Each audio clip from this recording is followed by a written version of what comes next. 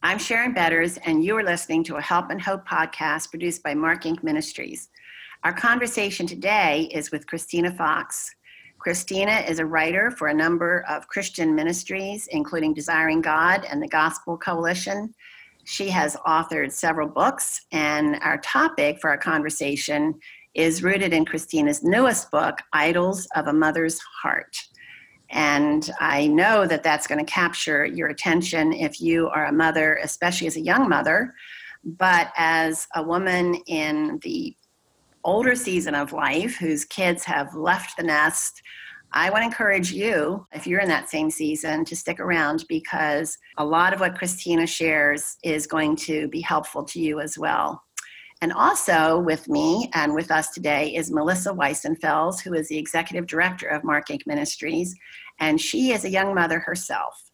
So Christina, welcome. Thank you. I'm excited to be chatting with you guys today. Well, why don't you tell us a little bit about your background and your family, and were you raised in a Christian home? I grew up in Maryland, and I went to Covenant College where I met my husband.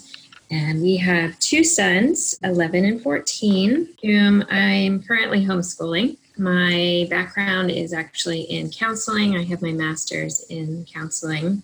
I think that's why a lot of my books kind of focus on things like emotions, or in terms of this book, idolatry. I was raised in a Christian home. Just excited to talk about this topic. Well, we are too. And one of the reasons Melissa is jumping in is because Melissa, you're a young mother, and why don't you tell us a little bit about yourself? Yes, I'm excited to cover this topic today. I think it's something that, as a mother, we all struggle with. I have two children. Currently, they are 9 and 10 years old. So it is definitely, I've gone through the early seasons of motherhood and the trials and struggles that come along with little ones. Now that we're entering preteen, I'm looking kind of forward, and reading some of Christina's topics in her book really was convicting to me about preparing my heart as a mother, raising my children, preparing them for the teenage years, and of course, the empty nest at the end.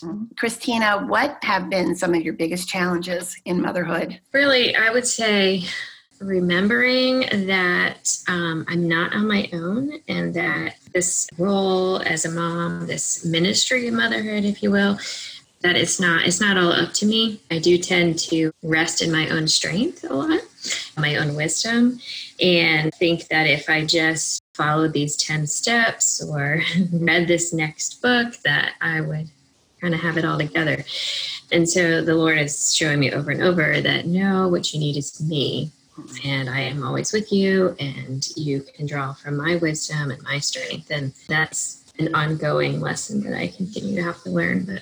And I know that I think we all embrace that concept that motherhood, we feel like falls on our shoulders to raise our children as best we know how. And we're all looking, like you said, a little bit like looking for that perfect manual. I know I've read countless books as well, trying to raise them in Christ, trying to prepare their hearts, trying to discipline them properly.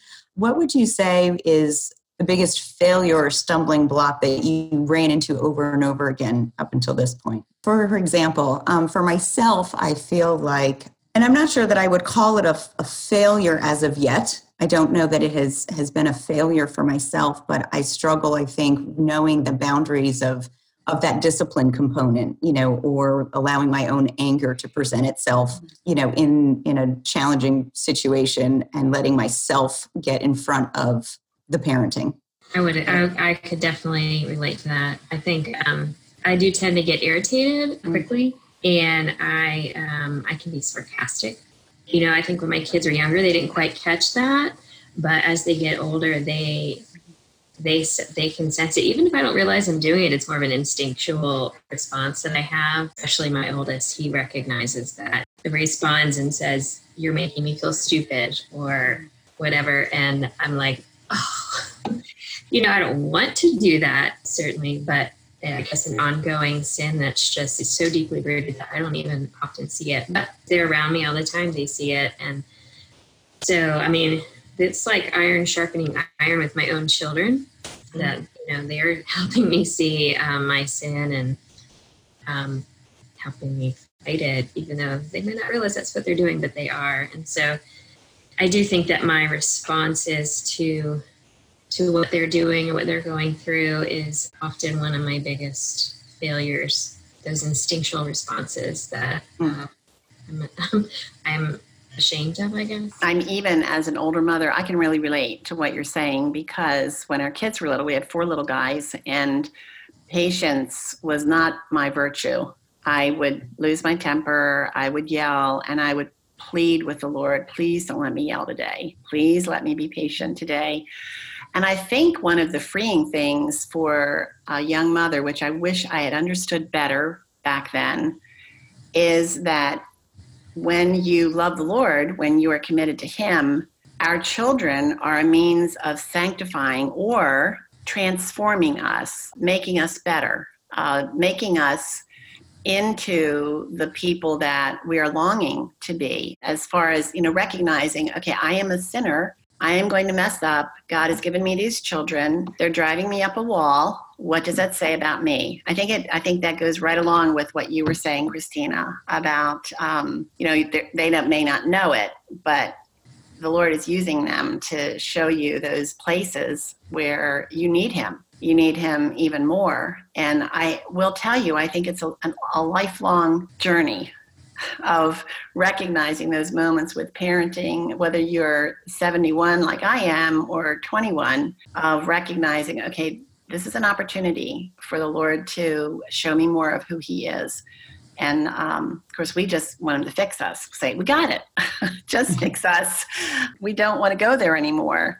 You've probably talked to a lot of young moms. What do you hear them saying the most? What are some of the common themes that you hear from young mothers? They do certainly resonate with the anger responses to their children. Also, just wisdom, just desiring wisdom to know what to do in different situations on a daily basis. Strength to endure things. For some, just simply survival, just to get through till bedtime. And only to restart it the next day. Well, I think you address a lot of those in your book, Idols of a Mother's Heart, and sometimes, naming it, owning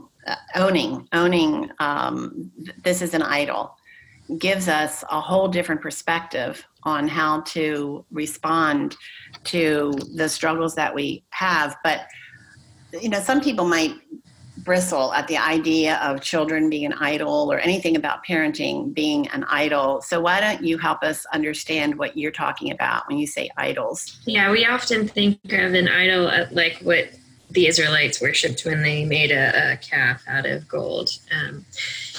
But we worship idols. They may not be constructed out of wood or metal or gold, but in the book I use Tim Keller's definition from his book, Counterfeit Gods. An idol is anything more important to you than God, anything that absorbs your heart and imagination more than God, and anything that you seek to give you what only God can give. So for moms, an idol is anything that we turn to for life and hope, those things that give us meaning and purpose and significance outside of God.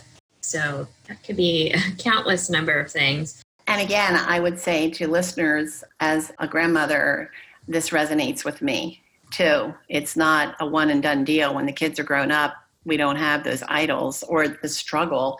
We have to continuously deal with the struggles of making our children or relationships idols. And that's going to break your heart every single time.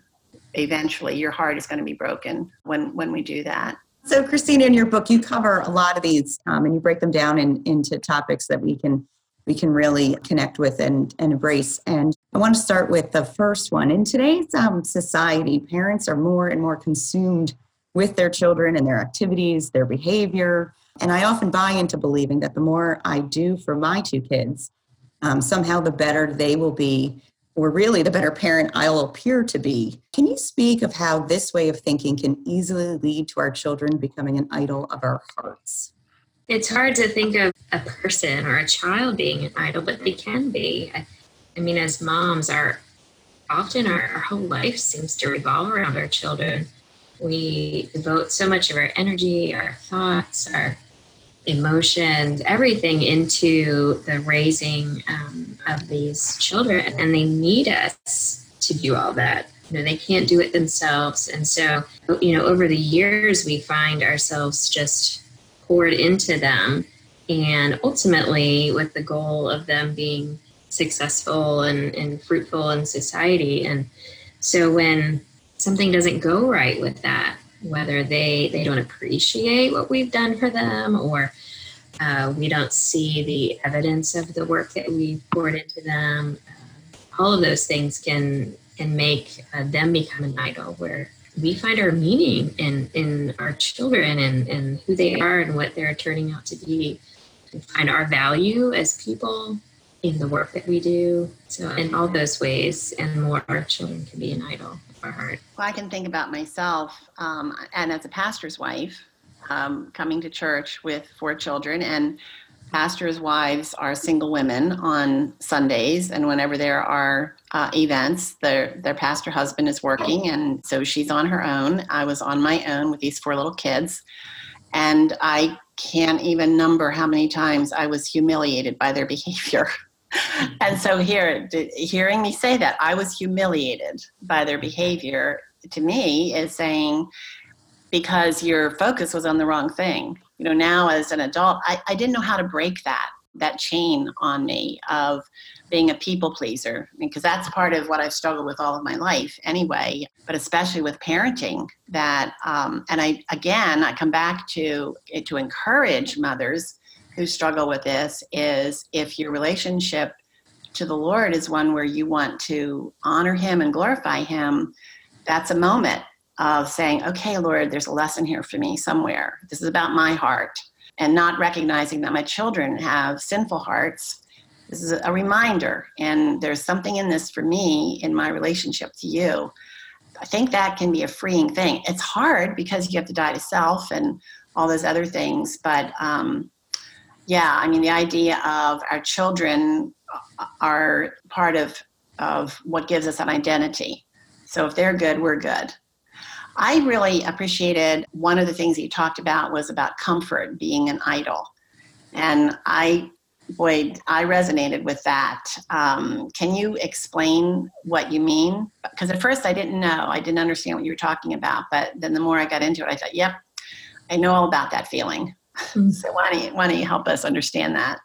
Well, do you ever feel like weary and worn after a long day with the kids, and you find yourself just, wanting some relief from that? Maybe you're like, I just want to lay down and binge watch my favorite drama.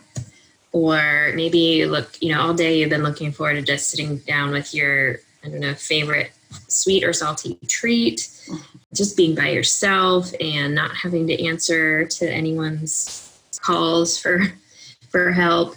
The idol comfort is just something that we turn to kind of numb ourselves to, like, our struggles and challenges of the day. They're kind of a temporary reward to help us forget. For moms, it's kind of an escape. And so when we turn to things to provide that comfort, we're turning to something else to kind of save and rescue us instead of Christ. And so with the idol of comfort, I just kind of unpack what that might look like for us as moms, and how we might turn to temporary solutions to give us comfort that really only God can give us. But how do we know when we've reached the level of it becoming an idol versus, an acceptable comfort for the day, or an escape that's truly a gift that God's kind of put in our place to let us refresh ourselves? Like, how do we differentiate between those two? I kind of look at it as things that become a need. Like, I need this every afternoon, and if I don't have it, then I get angry. I respond in anger. So I felt that way. When my kids were little, I would literally think, I need a soda. I deserve it after all that I've gone through today. And I need it to get me through to the rest of the day. And when those things become like a daily, almost kind of a ritual where you turn to things as a need, as a thing that you deserve, I think that can be an indicator. He certainly gives us many things that just give us rest when we need it, or give us comfort, and those are, gifts. But when they become necessary, things that we turn to automatically instead of the Lord, I think we find them to be a substitute for Him. I think that's kind of the pushing point. And I think probably one of the ways we can identify that is, you mentioned it a little bit, is our response. Because I'm thinking back to when our kids were little and I couldn't wait for bedtime. I couldn't wait. Sometimes I would read them books so that I knew were going to put them to sleep. Mm-hmm. And sometimes I would fall asleep while I was reading the books to them. And if they gave me a hard time about bedtime, I was furious. I could not, I couldn't seem to get myself under control, which I know that's not what God tells us, that we can choose self-control. But because in my head it was, I'm done and you need to go to sleep so that I can rest, or so that I can read my book, or I can take a hot bath, or whatever. And so again, I think it comes back to dying to self in those moments of saying, Lord, clearly my child needs me right now. Maybe it's a discipline moment. Maybe it is, you have to work through the discipline with the child for being so selfish and all those things, but I have to do it through the grid of Christ's love and not through my need, not through the grid of anger, because my need is being put at the bottom. And it keeps coming back to dying to self so that there can be life.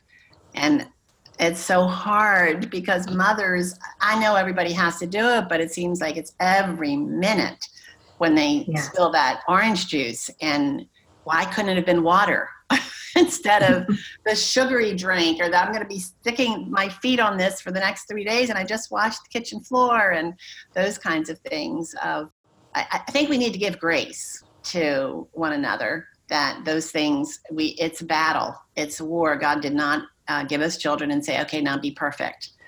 So how do we extend grace to one another? And how do we experience that grace when okay, Lord, I've done it again, is the way we end our day. So are you asking grace for ourselves or for others? I think grace for ourselves, because if we can experience that grace, that's going to flow over into our children.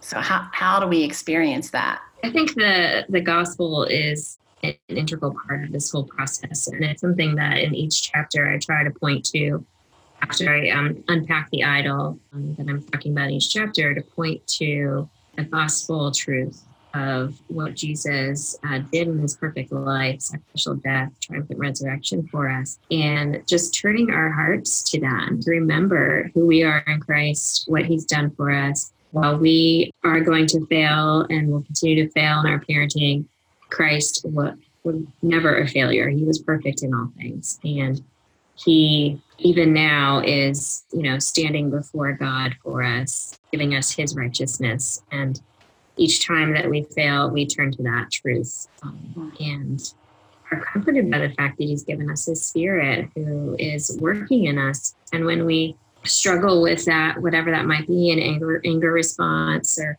whatever, we can even rejoice in that struggle, knowing, well, the Holy Spirit showed that to me right now. There may be times in my past I didn't even notice, but now I see it. And so that's a work, and it's a progress, and we can take notice of those things and rejoice that the Spirit is doing his work in us and transforming us.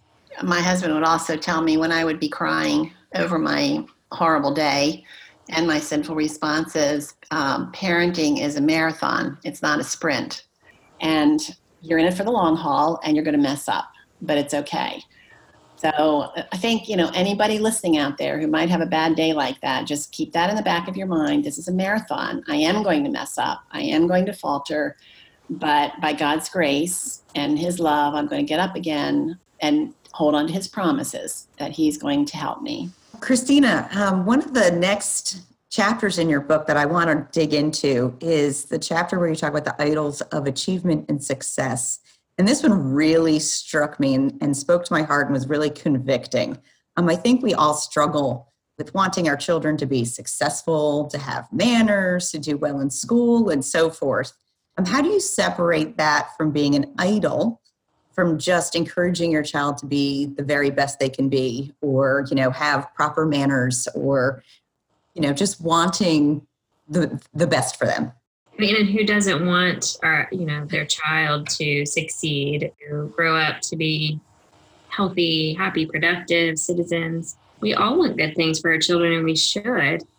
The problem comes when we put our hope in their success, whether it's their performance in school or in sports or even in how they behave around other people. When our worth as a parent, as a mother, depends upon how they're behaving or how they're performing or how they're succeeding, that kind of becomes that tipping point there where we are looking to that to give us meaning. And we kind of know that that's what's going on when, based on kind of how we feel when they have failed, or maybe we're at church on a Sunday morning and one of our kids has a huge tantrum in front of everybody, and kind of just how we feel in response to that, whether we're just completely humiliated, embarrassed, and even get a little bit irritated or angry with our kid for what they're doing at that moment, or whether we, if our kid doesn't get the prize, doesn't get the grade that we expected, and kind of how we respond to that. And then even as they grow and mature and, are out of the home, and whether they're doing well in their work or in their calling, and how we respond to failures in that way too, can show that idol. And so there is, I think with all the idols, there's a tipping point where a lot of idols are good things that become idols. So it is good for our children to do well. It is good for them to have manners. It's good for them we want them to have good grades. We don't want them to fail in school. We want them to do well at whatever their particular gift is. If it's athletic, they're an athlete or they are a musician, we want them to do well. And we want to encourage them to do well. But when it is our worth and value that's on the line there, I think that's kind of the key. I think that leads right into the idol of control. And I know that at Mark Inc. Ministries, our slogan is God is sovereign and you can trust him. But it seems as though with the area of control that you write about, we are doing just the opposite. We're trying to take control because deep down, we really aren't trusting God with all things. And yet we do want to be in charge, especially when our children are younger. But I will tell you that when we make control an idol throughout their lives and into their young adulthood, it comes crashing down into our hearts when they are independent, because you have to prepare for that time when you're not going to have any control over them at all. But so how does, you said, like all these things that we're talking about could be good things that we turn upside down. So how about control? How can that become an idol when we just think we're being good parents? Well, the idol of control involves really a desire for things to go according to our will and plan. So I, for example, don't like chaos. I don't like disorder. And so that might mean that I live by my to-do list, my plans, my routines, my strategies. And so that can look differently for any one of us.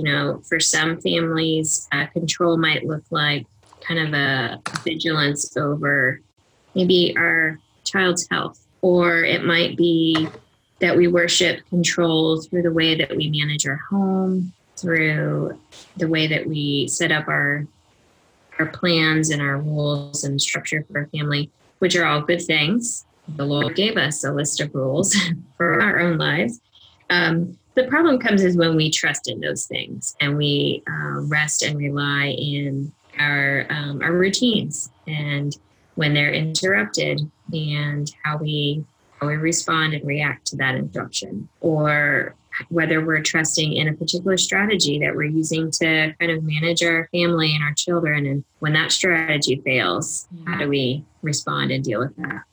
So again, you'll see kind of a common theme in that our responses really indicate to us whether something is an idol. And so control comes down to, again, our response to how we handle when things are interrupted and when the chaos comes and when our plans don't work. Because the reality is our plans typically don't work and chaos is all around us. And that grace that we were talking about before is really what sustains us through all of that. And having that renewed each day and the promise of it being renewed each day can bring great comfort. I know that's where I have found myself, when the day goes awry and tomorrow comes, it's like, a deep breath of, okay, today, that reminder that he really is in control and has a plan even in the mess that's all around us. The last topic you cover in the book is the idol of approval. And again, as you said, all of these can be good, but there is that tipping point. It seems like the world is judging your parenting. Well, judging everything really, but judging parenting based on how your children are performing and eventually what they end up doing with their lives when they reach adulthood. I know it's something I think about regularly, their strengths in school and what might you want to be when you grow up and those types of things. And I know I worry about what other people are thinking all the time about my parenting, and I have a feeling most other moms can relate to that too. So what does the idol of approval really look like, if you can unpack that for us, and how do we combat it? So the idol of approval involves a longing to be accepted by others. Kind of stems from that belief that we must be loved or accepted in order for life to have meaning for us. Care most about what others think of us, fear of man, like you mentioned.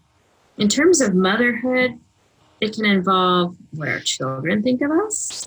It can involve what other people think about how we are doing with our parenting, just kind of us fearing their responses when our kid has that tantrum in the middle of the grocery store and everyone turns and looks, kind of that fear of what they're thinking about us. And so oftentimes we can go out of our way to kind of get that approval of striving and trying to be the perfect mom. And then we realize we're not, because we fail day in and day out in various ways. And if that is a struggle for us, we really have to remind ourselves of where our approval lies. And that lies in who Christ is for us, and that we're approved by God because of him and what he's done. And we've already had the approval. We're already deeply loved and valued and accepted. And we have that from the God of the universe. We don't need that from everyone around us. And so, I think that's really the root and the source of approval. Christina, one of the things that you were just talking about, the approval from others and needing to be reminded of where our real approval comes from, and having that sound biblical knowledge to really have it stored in our hearts, reminded me of a verse I wanted to bring up before we go into our next question. And that's from Matthew 6:19-21. Do not lay up for yourselves treasures on earth where moth and rust destroy and where thieves break in and steal, but lay up for yourselves treasures in heaven where neither moth nor rust destroys and where thieves do not break in and steal. For where your treasure is, there your heart will be also. And I know that's one that I come back to in mothering, remembering that it is not about the treasures here on earth, the approval of people, the approval of my children, but it's the treasures of my heart and the person, God, who had created me to care for these people in my life. What are some of the go-to Bible verses that you use to let go of the control, to remember that God is in control of it all and that our children really belong to him? And where would you point other moms to kind of find that peace and comfort? Well, I guess I would narrow it down to like 3 different truths from Scripture that I rest in. The first is that I rest in the truth that I am a dependent creature of God, that all that I have comes to me from God, from His gift of grace. Everything that I own, everything that I am, everything that I have. One passage that kind of sums it up is from Acts 17. That says, "The God who made the world and everything in it, being Lord of heaven and earth, does not live in temples made by man, nor is he served by human hands as though he needed anything, since he himself gives to all mankind life and breath and everything." So everything comes to us from God's grace. And that's just something I have to remember, that it's not from myself, and that I'm dependent on God for literally everything. The second truth that I rest in as a mom is really the truth of God's sovereignty. I want to point out Isaiah 46, where God says, "For I am God, and there is no other. I am God, and there's none like me, declaring the end from the beginning, and from ancient times, things not yet done, saying, my counsel shall stand, I will accomplish all my purpose." Everything that's going on in my life is not a surprise to God. My kids who refuse to go to bed at night, or the temper tantrum one had, or the struggle they're having in school, all of those things are under God's sovereign rule and authority. And I can rest in that, knowing that He's working all things out. Nothing is outside of control. And then the third thing that I rest in is that God is my rock and my fortress. He is my salvation. He is my hope. He is my life. From Psalm 18, "The Lord is my rock, my fortress, and my deliverer, my God, my rock in whom I take refuge, my shield, the horn of my salvation, my stronghold." Those are just all images of places that we turn to for safety and security and help. And that's where we find it as moms, not in methods or strategies, not in what people think of us, not in substitute comforts, not in anything else apart from God. Christina, I want to thank you and Melissa also for joining us for this conversation about parenting, and Christina for giving us a glimpse into your newest book, Idols of a Mother's Heart. We really appreciate the thoughts that you have shared, and again, they resonate with me as a grandmother, I think, as much as a young mom. And so as we finish up our time together, do you have any words that you could share with that desperate woman who is listening to this because she needs somebody to give her hope? She feels like a failure. She doesn't know how to proceed with being a mother, but the desire of her heart is to really to reflect Christ in her parenting. First, I would say you are not alone. And referencing that passage I just read in Psalm 18, that the Lord is with you and He is your help and hope in all of your desperate moments. But secondly, I would say that God has placed you in a community. He's placed you in church, and really this book that I wrote is born out of an experience in my own community. I was part of a group of young moms when my kids were younger, and we read books together and talked about them. And the book that we read that inspired this book was Tim Keller's book. And as I read that book with my other mom friends, I could not help but apply the idols that he spoke about to my life as a mom. And as I talked about it with my fellow sisters in Christ, and we all realized, wow, we are all struggling with these things, and that we aren't alone, and struggles with their anger, their impatience, and trying to just get things right and trying to control things. And that was an encouraging time for me and an important time for me in motherhood. And that's really how the book came to be. And so I would encourage you to reach out to your sisters in Christ and walk alongside others who are in the same place of life. And not only the same place, to other sisters who are further along in their journey, and hear from them. I think that one of the things of this whole interview showed is that all of us, though different different seasons of our own motherhood, we kind of all resonated with these things, and we realized that we all have that struggle, and that we really need each other to kind of encourage and exhort us further along the journey. Lissa Weissenfels and I have been talking with Christina Fox, who is the author of Idols of a Mother's Heart, among many other books. You can learn more from Christina when you visit her blog at ChristinaFox.com. And I hope that you'll pass on to your friends this conversation because of the help and the hope that it will give to a parent, no matter what season of life they are in. The vision of Mark Inc. Ministries is to offer help and hope in a way that equips, encourages, and enables people to walk by faith. And I want to invite you to visit markinc.org, where you're going to find more free resources, discover more conversations that address life crises that are often experienced in isolation. And I think parenting could be one of those crises that we experience in isolation unless we take Christina up on the counsel that she's given to us. But some other topics are terminal illness, grief, depression, adultery, caregiving, special needs, and many more. We would love to hear from you of how this conversation has encouraged you, and I want to thank you for listening.